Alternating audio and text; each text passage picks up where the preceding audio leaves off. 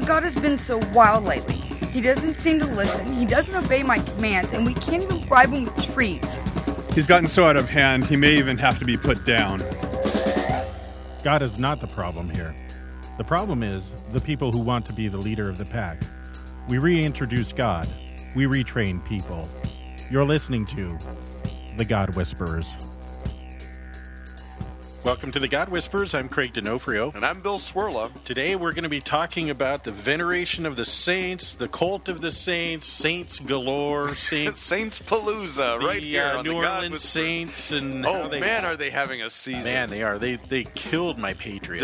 They're going undefeated. I'm predicting. It's rough, man. They creamed my Patriots. It was not cool. Hey, if you want to call us, the God Whisperers hotline 626-593-7713 or Manly Doctors 13. We love it. And that's that piece of paper there. That's spent. And I thought we were going paperless. I don't know.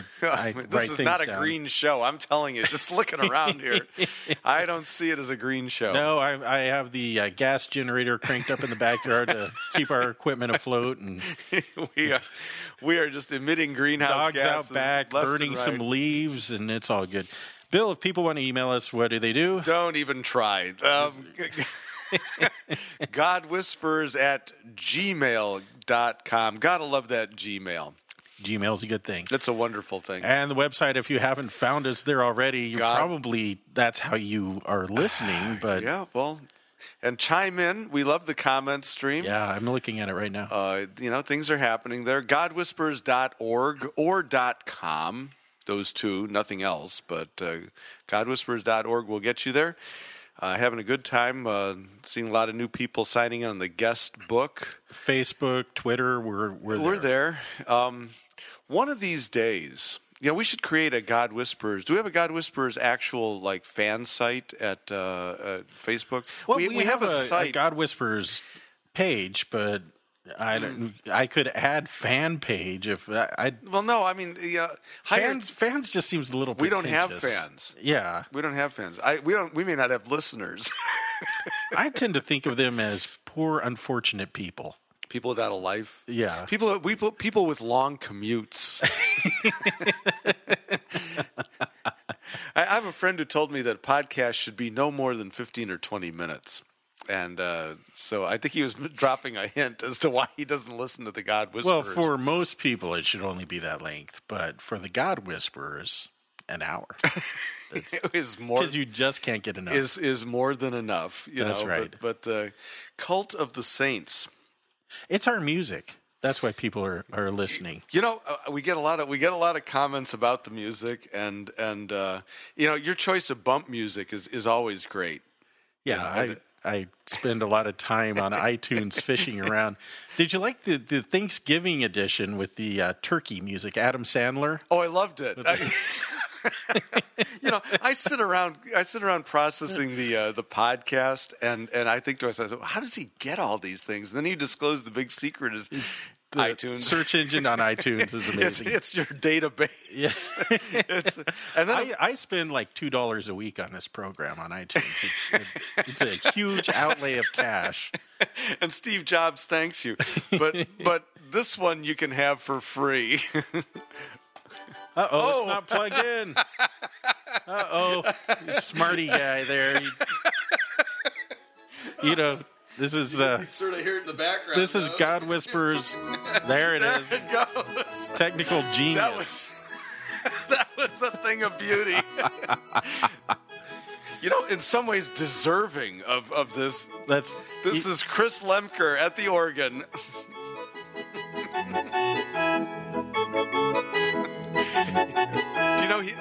This organ is in his living room. It's amazing. Mm-hmm. Is it actual pipe organ or is it digital? No. Digital.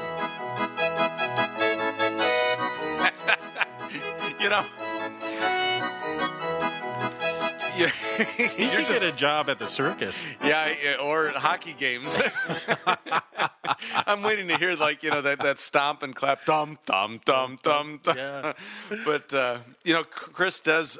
He actually has an interesting service. He does a thing where if you give him hymns and liturgy, he will create a CD that you can use, like if you don't have an organist. Really?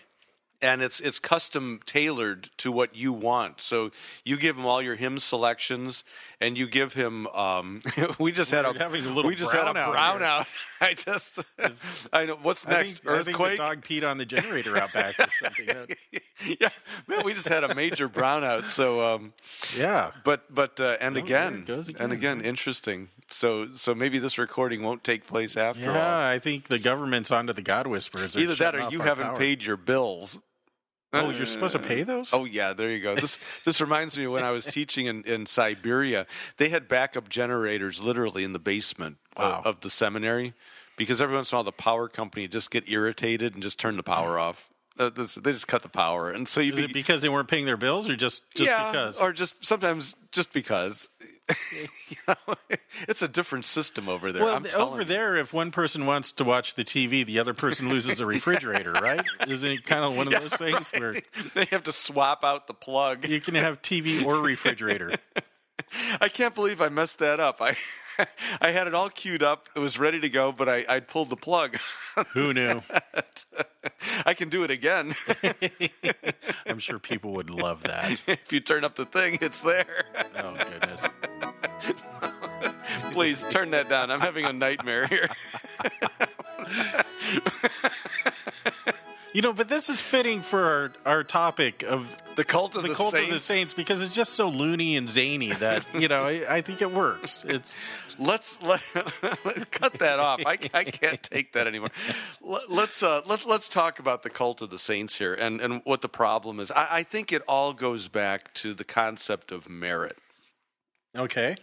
That this idea, and Luther had to contend with it at the time of the Reformation, that there is this treasury of merits, the merits of the saints. And saints are those who did works far exceeding their sins. Think of sins and good works on a balance.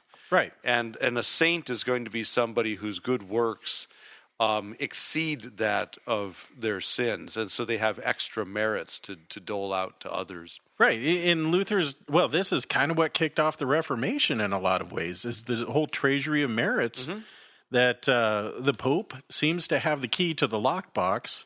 Boy, these lights are they're making me nervous. It's getting creepy here. Anyway, the Pope had the key to the lockbox of all the merits that were excess from the saints. And for $25, you too can have your sins forgiven. And this is kind of one of those key linchpins that set off Luther on the 95 Thesis, and voila, here we are. Well, the other thing is this notion that it's not Christ alone, but it's Christ and the saints. Right. And you actually hear Luther speaking like this in some of his early writings. He talks about Christ and the saints as kind of forming this holy brotherhood. Or something. Whereas as Luther progresses in his thinking, as the gospel takes hold more and more of his language and his vocabulary, it's Christ alone. And that's where you start getting this notion of the centrality of Christ, the uniqueness of Christ. And so this, what we call the cult of saints, and it's not cult the way we use the word cult is some kind of weirdo group, some weird closed group. But it means literally cultus is worship, or the veneration of the saints. And the question is there a proper way to recognize the heroes and martyrs of the faith without making them into little Christs or little propitiators or little mediators or whatever? And so that's kind of what's at stake here. Now, Protestants walk into our churches, they see the pastor up front wearing his priestly garb, the black shirt, the white collar, all the stole, the cincture, and sometimes the chasuble, the Hawaiian clerical, and they look at us and they say, oh, they're chanting, and they say creeds, and they're Roman Catholic. And by the way, it's St. Ambrose Sunday. And what is going on around here? These Lutherans are worshiping the saints. They have Saint Sundays. Well, actually, if you look at the hymnal, there's both the biblical saints. We kind of make a distinction. We have the biblical saints, but we also have commemorations of what we consider to be some of the notables of church history. Yeah. And that includes Martin Luther himself. Sure. Do we have a Katie Luther Day? I don't know. It seemed like we did have like Katie Von Bora, Confessor of the Faith Sunday or something like that. Not Sunday, but it's certainly a day. Or Tuesday. If that day fell on a Sunday. But it goes with Taco Tuesday, I think, Katie Von Bora Tuesday. One of the things to note here is, where does this article fall? And I think it falls in a surprising place. It's not in the second half of the Augsburg, or the second portion, which deals with abuses. So this is not considered an abuse. This is considered a matter, at least, of defense. Remember that middle section is defending against slander. And it's considered part of the doctrinal part of the Augsburg Confession, albeit not a major one. But it really is dealing with the right understanding of the saints, not entirely the abuse of what's going on in the name of the saints. And Melanchthon really does. We should read it. It's not that long an article. I will allow you to do so. Thank you. Thanks for that permission. It's just a short paragraph. And it's written in the positive. Our churches teach that the remembrance of saints, note that, the remembrance, not the invocation, calling upon them, not the veneration, but the remembrance of saints may be commended to us. This is about as light as it gets. Maybe, it's permissible. So that we imitate their faith and good works according to our vocation, our calling. Thus the emperor may follow the example of David in waging war to drive the Turk out of his country. For, like David, the emperor is a king. However, the scriptures do not teach us to pray to the saints or seek their help, for the only mediator, propitiation, high priest, intercessor, whom the scriptures set before us, is Christ. He is to be prayed to, and he has promised to hear our prayers.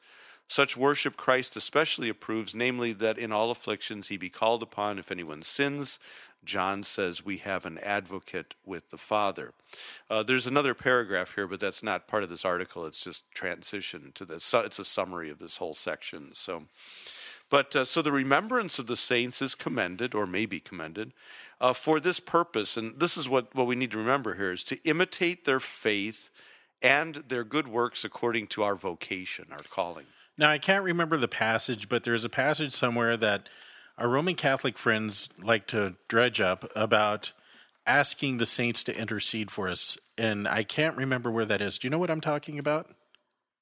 No. And I think that it is, something like, I urge the saints to intercede for me at all times, or something. But I think that it's someone like Paul or one of these people asking one of these Bible writing people, those guys, yes, asking the saints at, say, Ephesus to pray for me. But in the Roman Catholic, I see what you're saying. In the Roman Catholic mindset here, well, those aren't saints; those are the baptized, perhaps, but those aren't really saints. When we come at it with our suppositions of what a saint is, and it's not the same thing that the Bible's talking about, that you, I, and all the baptized are saints, and we should be praying for each other, then all of a sudden you say, ha, there's my proof text that I'm asking those who are dead to pray for me. Yeah, it's kind of interesting. The end of Ephesians 6:18, to that end, keep alert with all perseverance, making supplication for all the saints. Oh. In other words, now bear in mind that saint here is simply baptized believer. Give you an example. Philippians 1:1. Paul and Timothy, servants of Christ Jesus, to all the saints in Christ Jesus who are at Philippi, together with the bishops and deacons. So these are the members of the Philippian congregation. They are saints. It's not the dead people there? No, no. In fact, I'm just scanning through. None of these passages in the epistles deal with dead people. No. Although 1 Thessalonians 3, that he may establish your hearts unblameable in holiness before our God and Father at the coming of our Lord Jesus with all his saints. Now, those would be the departed who are with Christ. Right. But so you got to recognize in the Bible, saints refers to a number of things. It refers to baptized believers alive. Right. It also refers to those who have died in the Lord and are with Christ as we await his return. So the saints will return, will be the saints here are those who have died in the Lord, the faithful. Yeah, Hebrews 13. Greet all your leaders and all the saints. Those are, all the members of the congregation. I think the only place that I can think of prayers referring to the saints, Revelation 5:8, where John sees the 4 living creatures and the 24 elders. They fall down before the Lamb, each holding a harp with golden bowls full of incense, which are the prayers of the saints. Now, are those the living saints or the departed saints? Yes. And yeah, right. That's a great Lutheran answer. Is yes. With angels, archangels, and the whole company of heaven. Right. The Lutheran confessions acknowledge that the saints and Mary do indeed pray for us. So there. Here's the rub. Where does it say we are to pray to them? Right. Or seek their intercession? And I think it's a little bit of a sleight of hand to say, oh, yeah, well, I might say to you, Craig, we're having some troubles. Would you pray for us? Right. You being alive, well, and sitting across the table from me and saying, Uncle Harry, who died 25 years ago, would you pray for us? Well, and that's, or St. Anne, would you pray for us? One of the questions that I've been asked, and I don't think that there's an answer to this, is do the saints in heaven even know what's going on here on earth? Do they care? I heard a great quote from the sainted Kurt Marquardt. Okay. I was in his living room, and we were talking about this very article and talking about the practices of Now, when you say sainted, is that because he's died, or is that because he was baptized, or both? Both. His baptism was brought to its fulfillment in his death. But Marquardt is only Professor Marquardt could conjure, just on the spur of the moment. I admire anybody that can come up with an erudite phrase on his feet like this. But we're in his living room. And he's a very pious man. I mean, he had one of the coolest home altars I've ever seen. These icons, and he had this little icon thing going, and I really admired it. But we were talking about the Eastern Orthodox, and we were talking about Roman Catholics, and we just heard a presentation by somebody who has since gone off to Rome. About the saints and all of this, and welcoming their company and entreating their prayers and stuff. And I asked him just informally, I said, Kurt, what do you think of all this in terms of praying to the saints? And here's roughly what Marquardt said. It's hard to grasp. I can only approximate it. But he said, I hardly think that in the beatific vision, the saints are so troubled by our trifles. In other words, here they are beholding the Lord face to face in all of his glory. And what do they need to be troubled with our piddly nonsense for? In other words, it just wouldn't be heaven. Well, I mean, imagine being in heaven in the presence of Almighty God, which is hard to imagine. And you look down from your heavenly glory there, and you see your nephew having a heartache because his puppy love has died, or his girlfriend ditched him, or something like that. And what would you say? Probably, don't worry about that. It's all covered in Christ, and you're going to be here soon anyway. Yeah, so dude, don't invest yourself in that earthly junk. That's a waste of time. It. Yeah, get over it. Suck it up. And that's beautiful what Marquardt says there. That they're trifles here on earth. All our worries and our pains, and it's nothing compared to the glory that's to come. As St. Paul says. Exactly. And those who are with the Lord have been freed from all that stuff. Yes. And so this, it seems to me to be a strange form of comfort that you trade out the prayers of those around you who are alive for the prayers of the dead. For whom, and here's the rub, there is no word of promise that they even hear these things. I get this, I don't know if you get this, but I get this once in a while from people who have had loved ones die, and they want to know if they can talk to them. Yeah. As we were preparing for this, I told you about father of a friend of mine, they're devout Roman Catholics, sweet people, just wonderful family. And my father had died, and the father in the family said, You can find comfort in knowing that you can always pray to your dad and he'll hear you. Okay. And of course, I'm distraught at this point. Yeah, I'm just right. I'm not even going there. There's like smoke coming out of your eyeballs I was just at this point. You understand so little. But Well, and the question is, okay, that's comforting provided I know it's true. Now, how do I know this is so? right. And the fact is that Scripture is quite the opposite. Let me put it mildly, it strongly discourages contact with the dead. Well, yeah, we have it's- Saul and the Witch of Endor conjuring up the prophet. Who was that? Samuel? Samuel, yeah. And it's not a good episode. It seemed to work. Apparently. And Samuel comes back and just rips Paul or Saul a new one there. What the heck? Who do you think you are? What are you doing playing with these Ouija boards like this? And it's Saul's undoing too, Yes. But I mean, there are warnings both in the Old and New Testament not to mess with the wizards, the conjurers, the necromancers. These are the ones who conjure the dead. Yeah. And the fact is, we have no promise in the Word of God that the departed hear us. Now, psychologically, I understand it because my father did die. And, for a year or two afterwards, something big would be on the news or something. And I'd pick up the phone to call my dad and I'd realize he's not there. And there are many times where I'd be going upstairs to go to bed and there was a picture of my dad in the hallway and I'd talk to the picture and say, boy, Pop, I sure miss you. And there's that psychological need for us to reach out to these people. And I think in this way, the religion and the psychology of it has overlapped and they've turned a religion out of the psychology. They've turned it into the religion in a lot of ways. Well, I think I'm glad you brought that up because there's a genuine need. Death robs us of the physical presence of the people that we love, and one of the things that's so important to us is the ability to communicate. And so we miss the sound of their voice, we miss the sound of, or we miss the interaction that we had with them, and you want to capture that somehow, and somehow believe that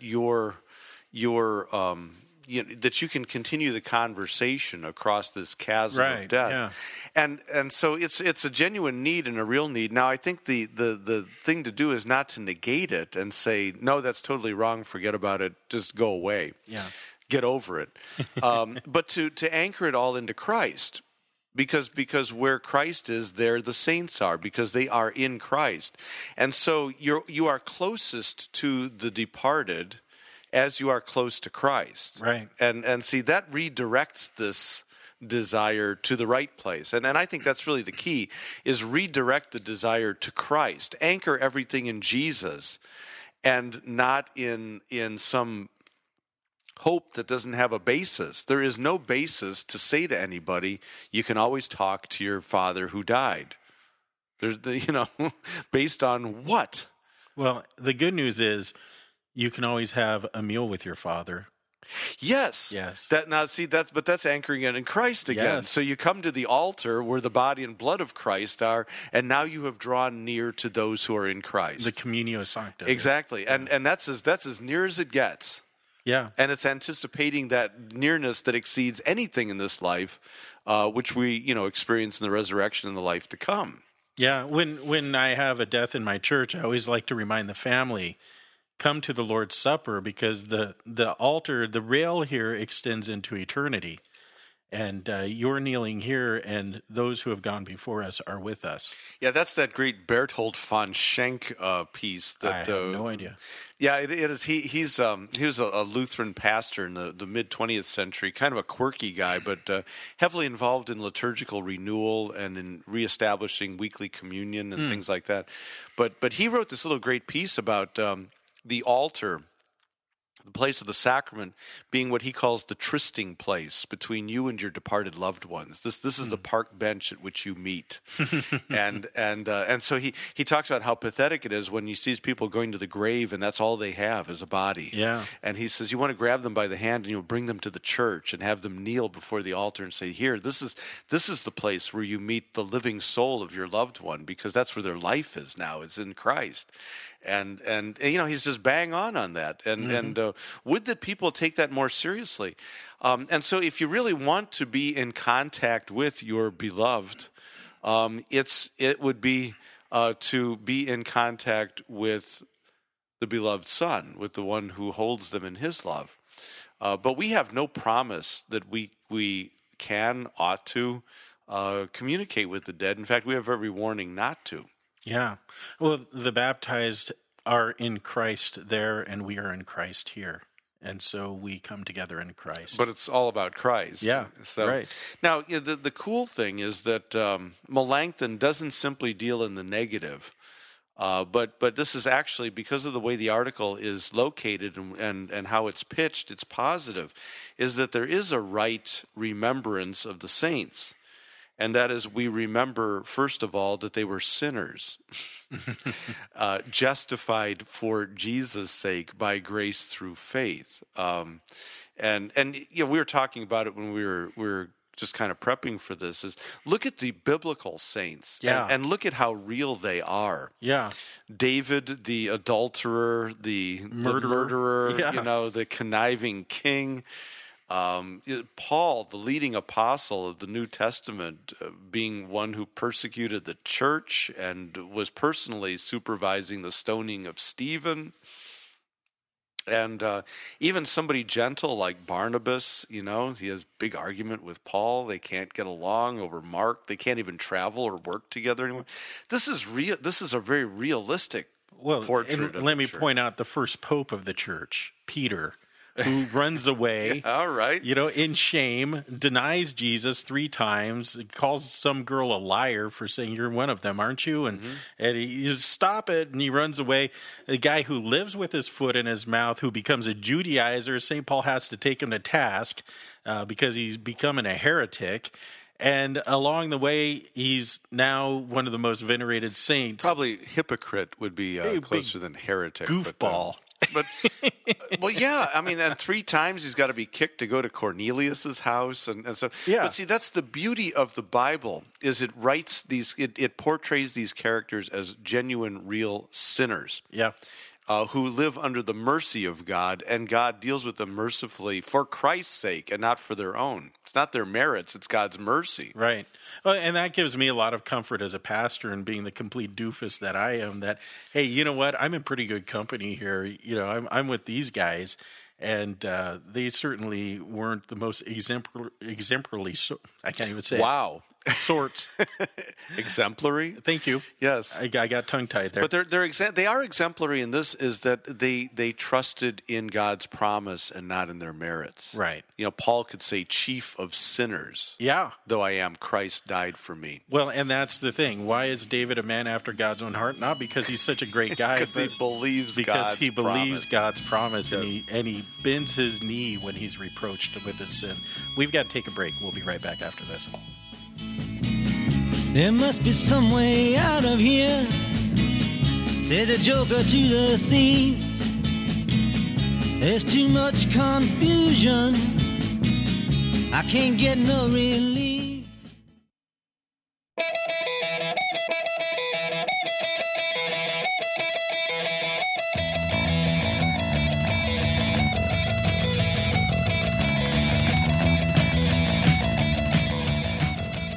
Welcome back to the God Whisperers. I'm Craig D'Onofrio. And I'm Bill Swirla. We're talking about the saints. When we left off, we were talking about a few saints in particular, but I have one more. St. Augustine. Yeah. This guy was one of the greatest theologians of church history. I mean, he's phenomenal mind. And if you're a Western Christian. in the East, he's Blessed Augustine. Right. But, once again, a man with great foibles. He had a concubine and an illegitimate child. He refused to marry his concubine for reasons I don't know exactly. You look at the rap sheet of all these guys, murderers, guys who persecuted the church, yellow-bellied chicken, guy with concubines and illegitimate children, and I look at my rap sheet and I realize I'm every bit as sinful as they are, but outwardly I tend to avoid this sort of shame, at least thus far in my life. I'm not going to guarantee the future, but it's like my rap sheet doesn't read like these great saints who have had an excess of good works and merits. And I dare say probably not too many of our listeners have a rap sheet like that. And yet, according to Roman Catholic tradition, these people are holier than the rest of us.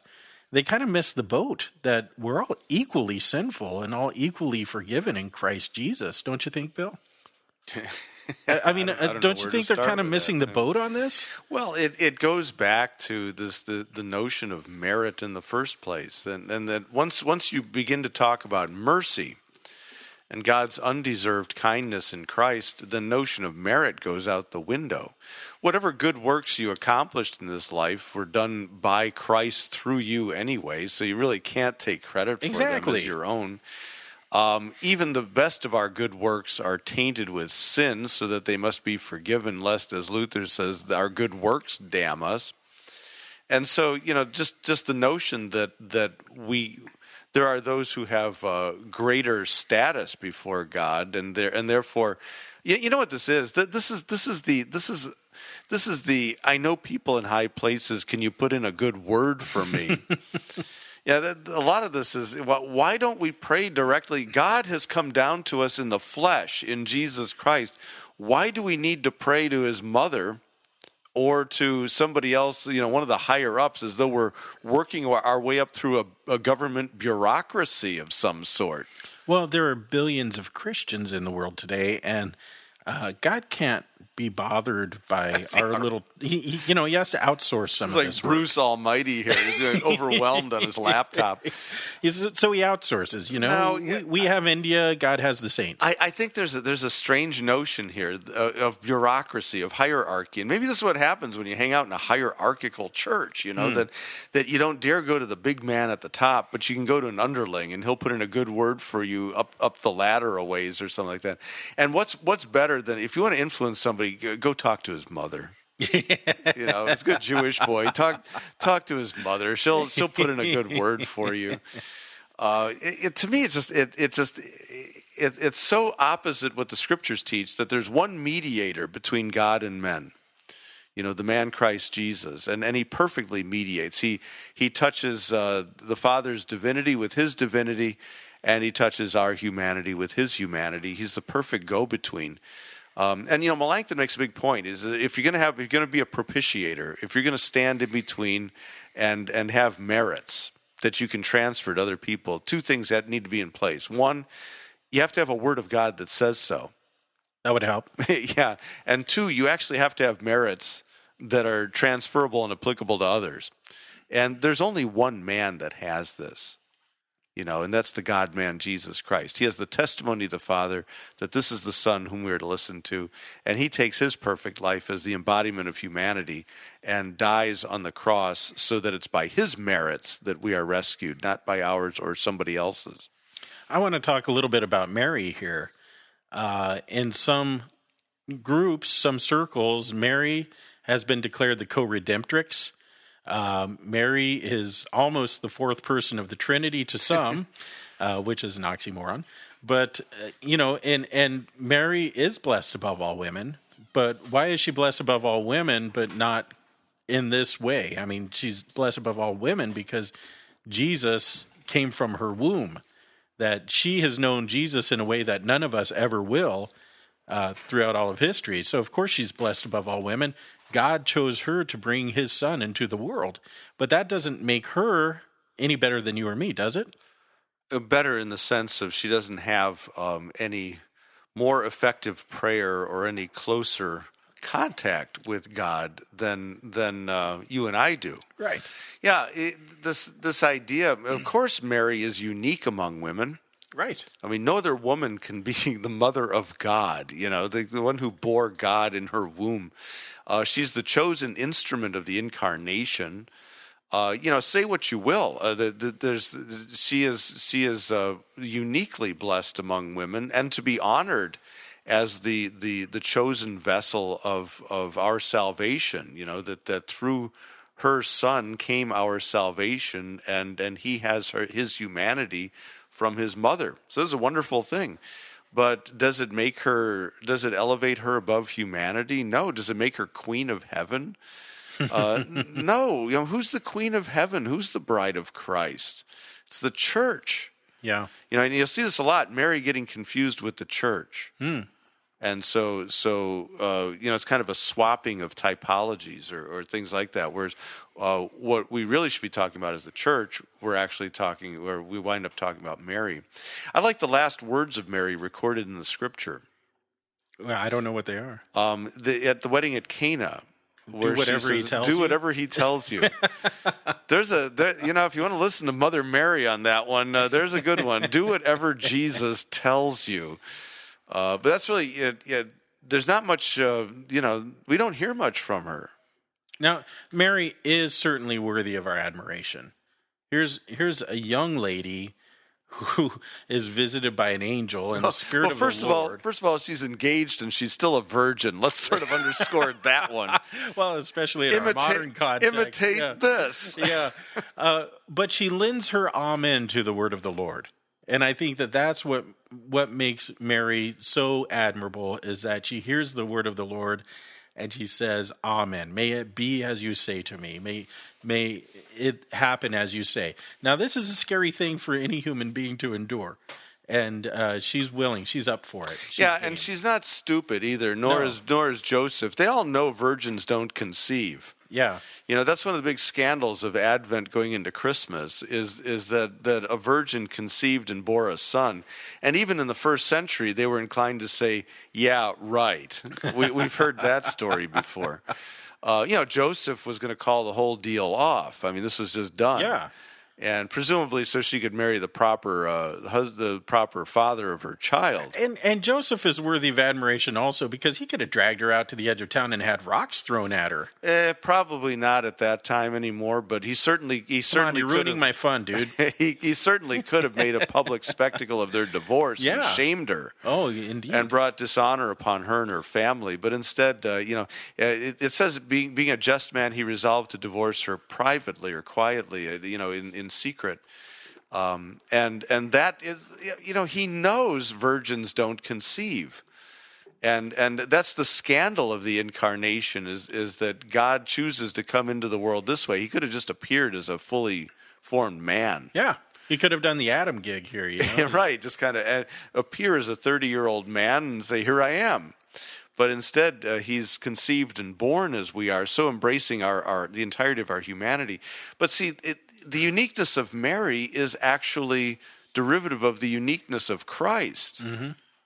It's not Mary that's unique. She's not uniquely sinless. She's not uniquely anything, except for this, that she's the one who bore the Christ. And so she derives her uniqueness from his uniqueness. Right. We as Lutherans say, Mary is the mother of God. Now, that's probably tweaking a few people out there because you haven't thought it through. Shouldn't. When we say Mary is the mother of God, are we talking about Mary or are we talking about Jesus? Yeah, well, we're talking about Jesus. But we're talking about Mary and who it is she bore. The question is, are we speaking of God in his Trinity or God in his unity? Well, God in his unity. No, because she did not bear the Father, nor did she bear the Holy Spirit. I'm sorry. I'm thinking hypostatic union kind of unity. Yeah, that we are. I mean, obviously, and that's what keeps it all together is that because he is true God and true man in one person, you can't divide these. So she didn't just bear his humanity, the human named Jesus. Now, to say Mary is the mother of God is to confess that Jesus is truly man and truly God. God came out of Mary's womb. Inseparably. So that whenever you deal with the humanity, you also deal with the divinity of Christ. Right. And the problem is when people hear this, they tend to think, well, Mary precedes God. Right. No. That's not what we're saying. We're not saying that, Mary, that God was, invented by Mary's womb or anything like that, but rather that God came into this world through Mary's womb. And, here we have the God-man Jesus. So when we say Mary is the mother of God, we're saying, yes, Mary is the mother of the God-man, Jesus Christ, but we're talking about who Jesus is, fully God and fully man, more than the, pseudo-divinity of Mary or her immaculate conception or anything like that. Yeah, glad you brought that up. Usually when Catholics refer to Immaculate Conception, they're not referring to Jesus. No, they're talking about Mary. We certainly believe in the Immaculate Conception of Jesus, that he was conceived by the Holy Spirit and born of the Virgin Mary. But yeah, they're talking about Mary and that she was preserved from the taint of original sin. Argument going, if the treasure is holy, the vessel that contains it must also be holy. To which the response is not necessarily. Well, then you have to go back to Mary's mother, who was supposedly Saint Anne. No, you don't. So You can just make it a miraculous thing, which they dogmatically have done. So okay. they just went back one too many generations there.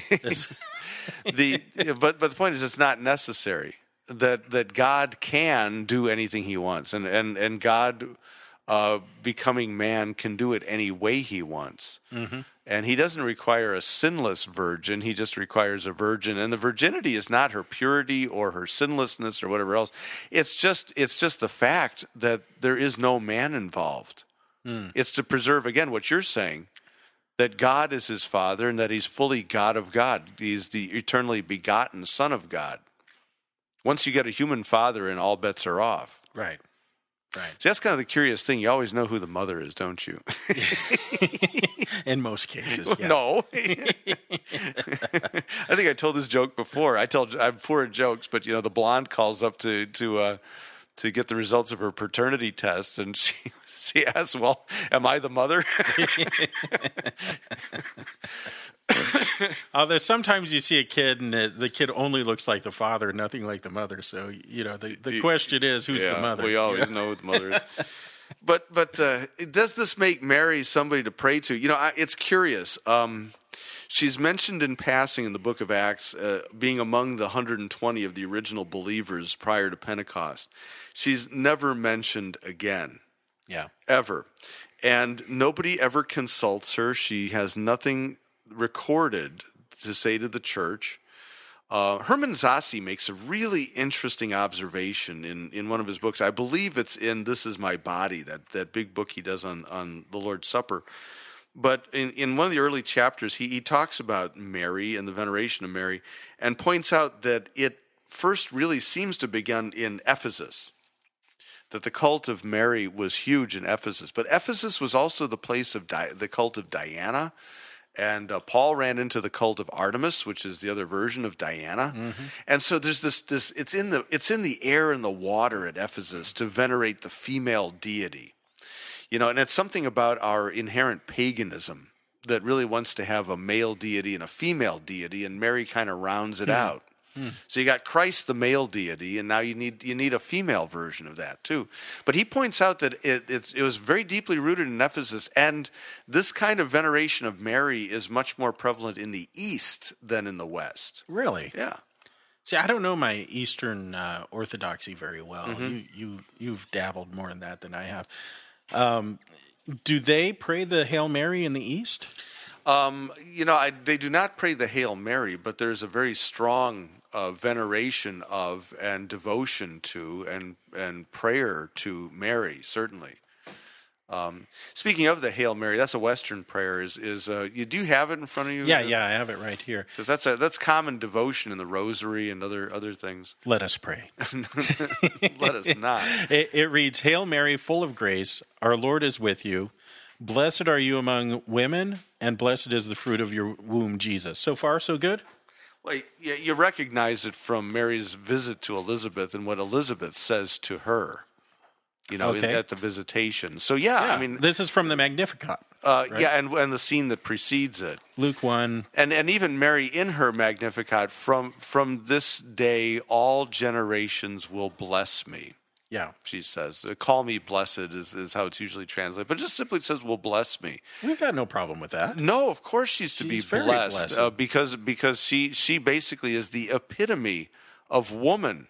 And she's the fulfillment of the promise regarding Eve, that through the seed of a woman, the head of the serpent would be crushed. So, of course she's to be blessed.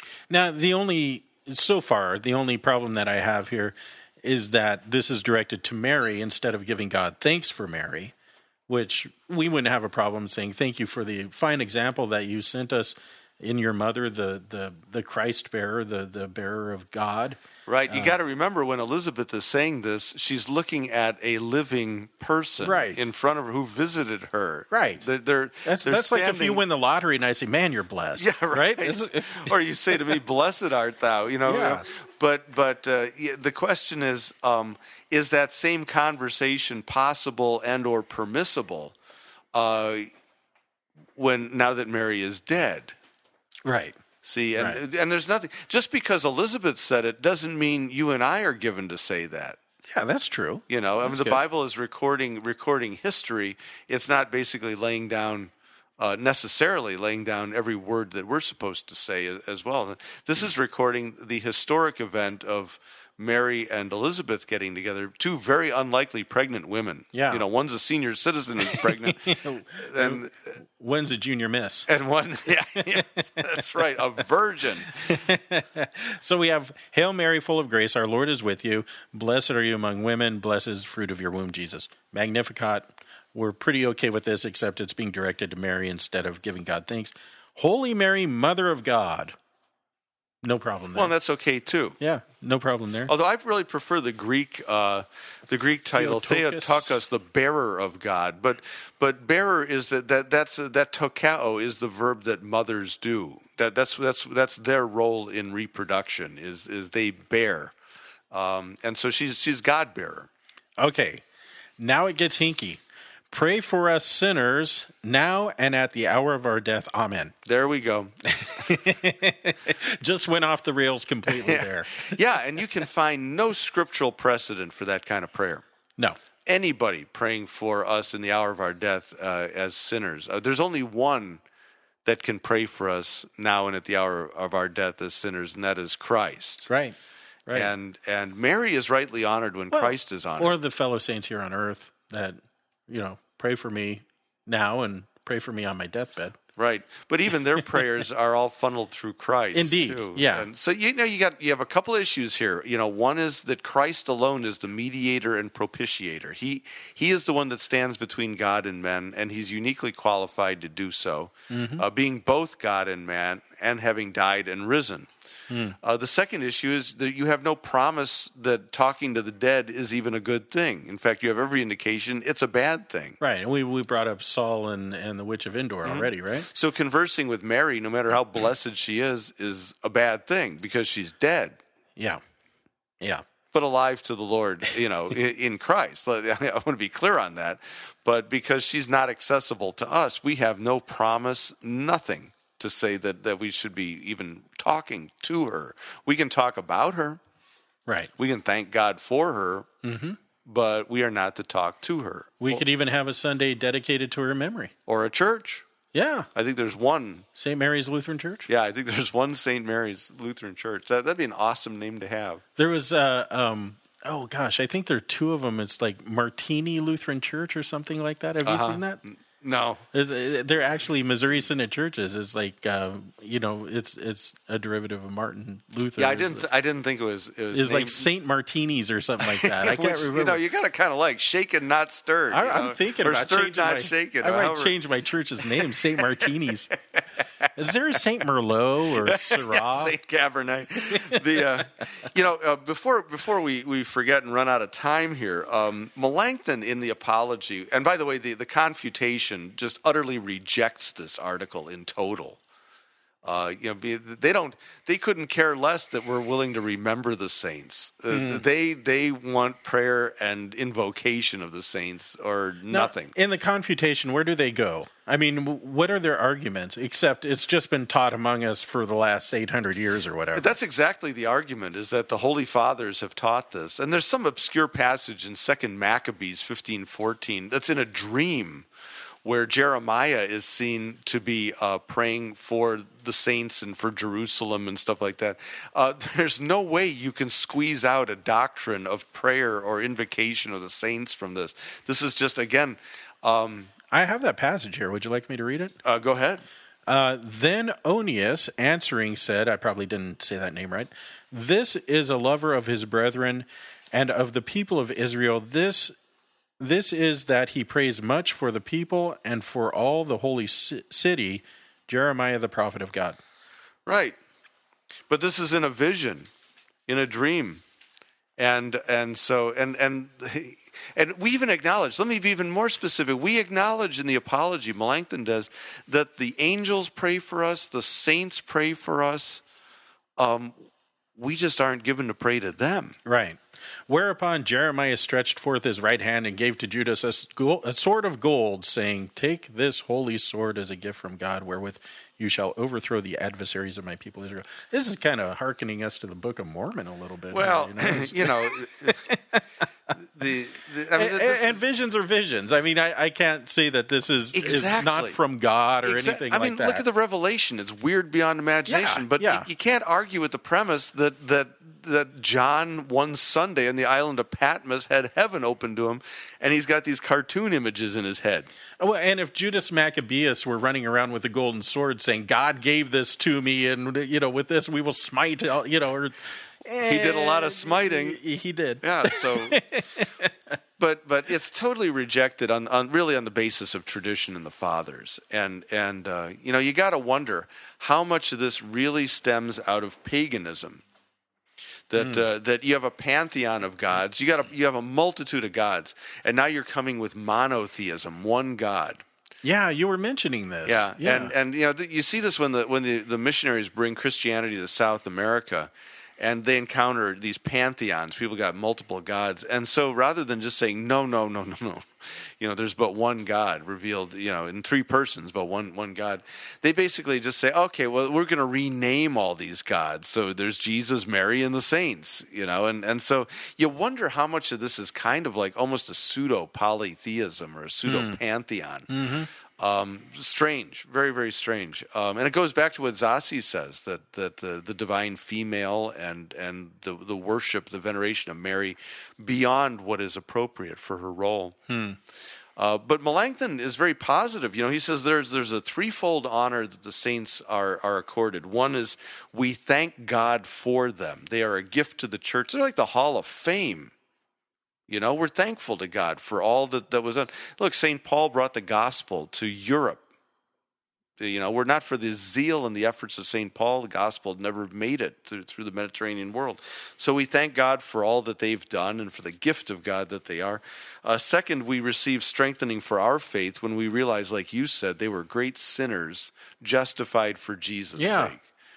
They were real people that really screwed up. David, a man after God's own heart, was a man after God's own heart because he kept returning to the promises of God after he'd completely screw up. Yeah. I like to say I am, as I sit here today, the sum total of all my screw-ups. Yeah. Made right by the mercy of God in Christ, And then third is they serve as an imitation or as an example that we might imitate them in our vocations. And this is perhaps where the notion came for saints that are patron saints of this vocation or that vocation, is not so much that they were, you're supposed to pray to them, but that they were serve as an earthly example for you to serve the Lord, to do excellently, to serve your neighbor in love, and to trust in the merits and the justification that comes through Christ. Let's talk about that for a second, because I think of like St. Barbara, who's the patron saint of gun owners.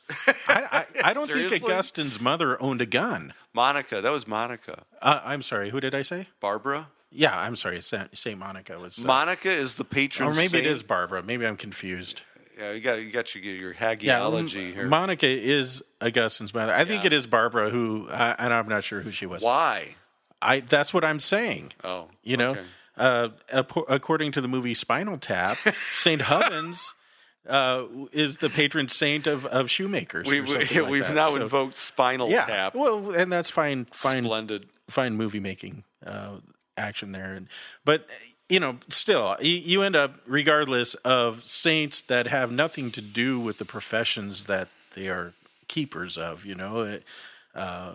I don't think Barbara had a gun, or Monica, or whoever the patron saint of gun owners. Now I've got to look it up again. But. Well, the thing is the legends that begin to grow around the lives of the saints too start to take on some absurd character too.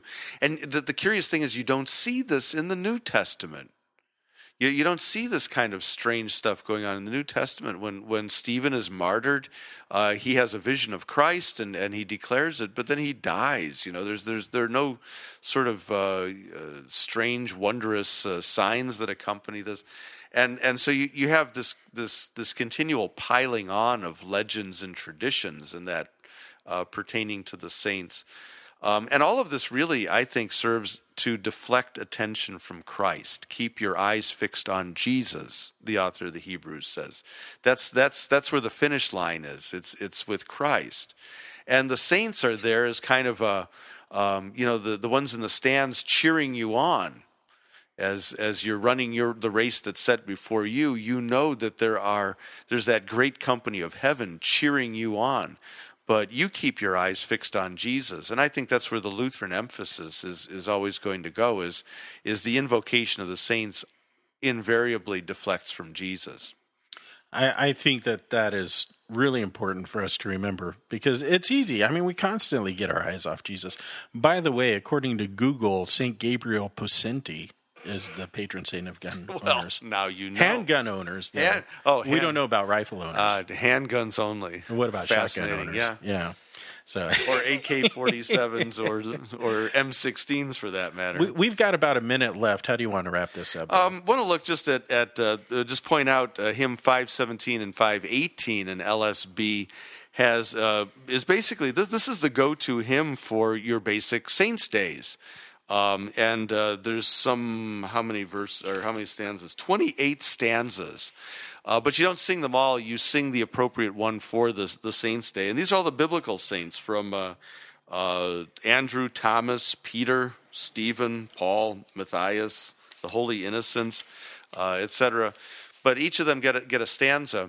And, it's a reminder that these heroes and martyrs of the faith, this is our hall of fame. And to remember them with thanksgiving, remember them as a source of strengthening of our faith, remember them in imitation in our vocation, is to give them the proper honor as the ones who've come before us, who've run the race, and who've set an example for us, and now cheer us on. It's all good. To pray to them, to invoke them, no promise, every warning against, and ultimately fix your eyes on Jesus, because he's the one, the mediator, the propitiator, the Savior. That's good news.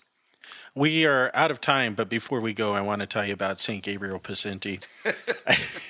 Be sure and say your prayers to him, because there were 20 bandidos attacking a village somewhere in Mexico or something like that, and with one shot he struck the head off a lizard. Thus, he is the patron saint of gun owners. He earned his keep. He was a good shot. We'll be back next time. Jesus is a friend of mine. Jesus is my friend.